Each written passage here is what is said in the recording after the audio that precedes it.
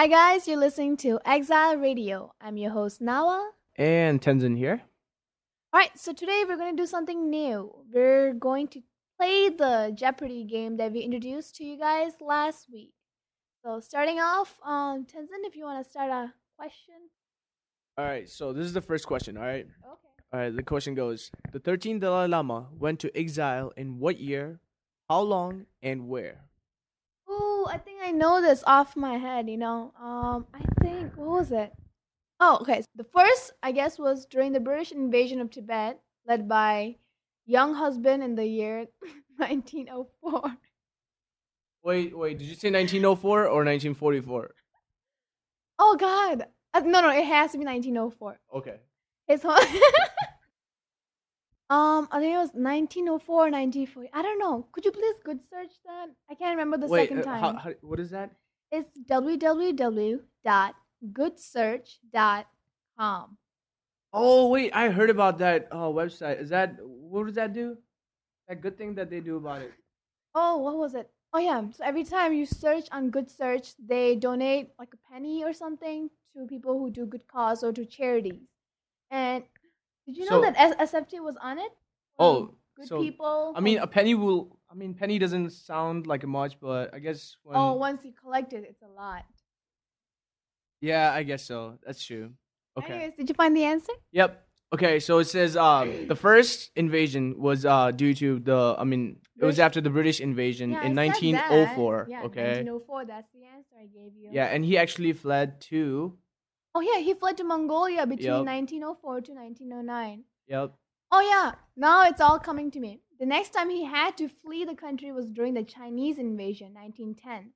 This time he went to Sikkim in India, where he stayed from 1910 to 1913. Wow. I don't know how I forgot about this. Wow. So the Chinese actually invaded Tibet like twice. Chinese people, why can't they just stay in their own land and? We should say communist China. Yeah. Okay. Yeah. Next question. Let's go look for a better question, maybe. What do you mean by look for better questions? Are we looking at questions? No, we're gonna try to search a question now. Oh, I guess they don't have any more questions on the Jeopardy. Yeah, they do. You press the all. Where? All right, Tenzin, I got a hard question for you. All right, shoot it. Okay, I'm not gonna shoot it. I'm just gonna say it. Okay, say it. Just kidding. Okay, burn monk waves a kata, a traditional white Tibetan scarf, during a demonstration against Chinese rule of Tibet on October 1st, 1987. All right? Okay. There was a photo. Who took the picture?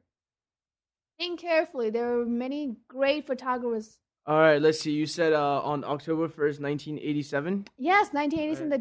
The year I was born. Let me good search that. You not know this off your head? No, I seriously don't. Easy. Oh, I found it. Who's John Ackerley? Correct. Wait, isn't he the ICT's president? Yeah, he is. We're good friends. Yeah, I know him back then too. You know, we used to go kick it. Pretty old.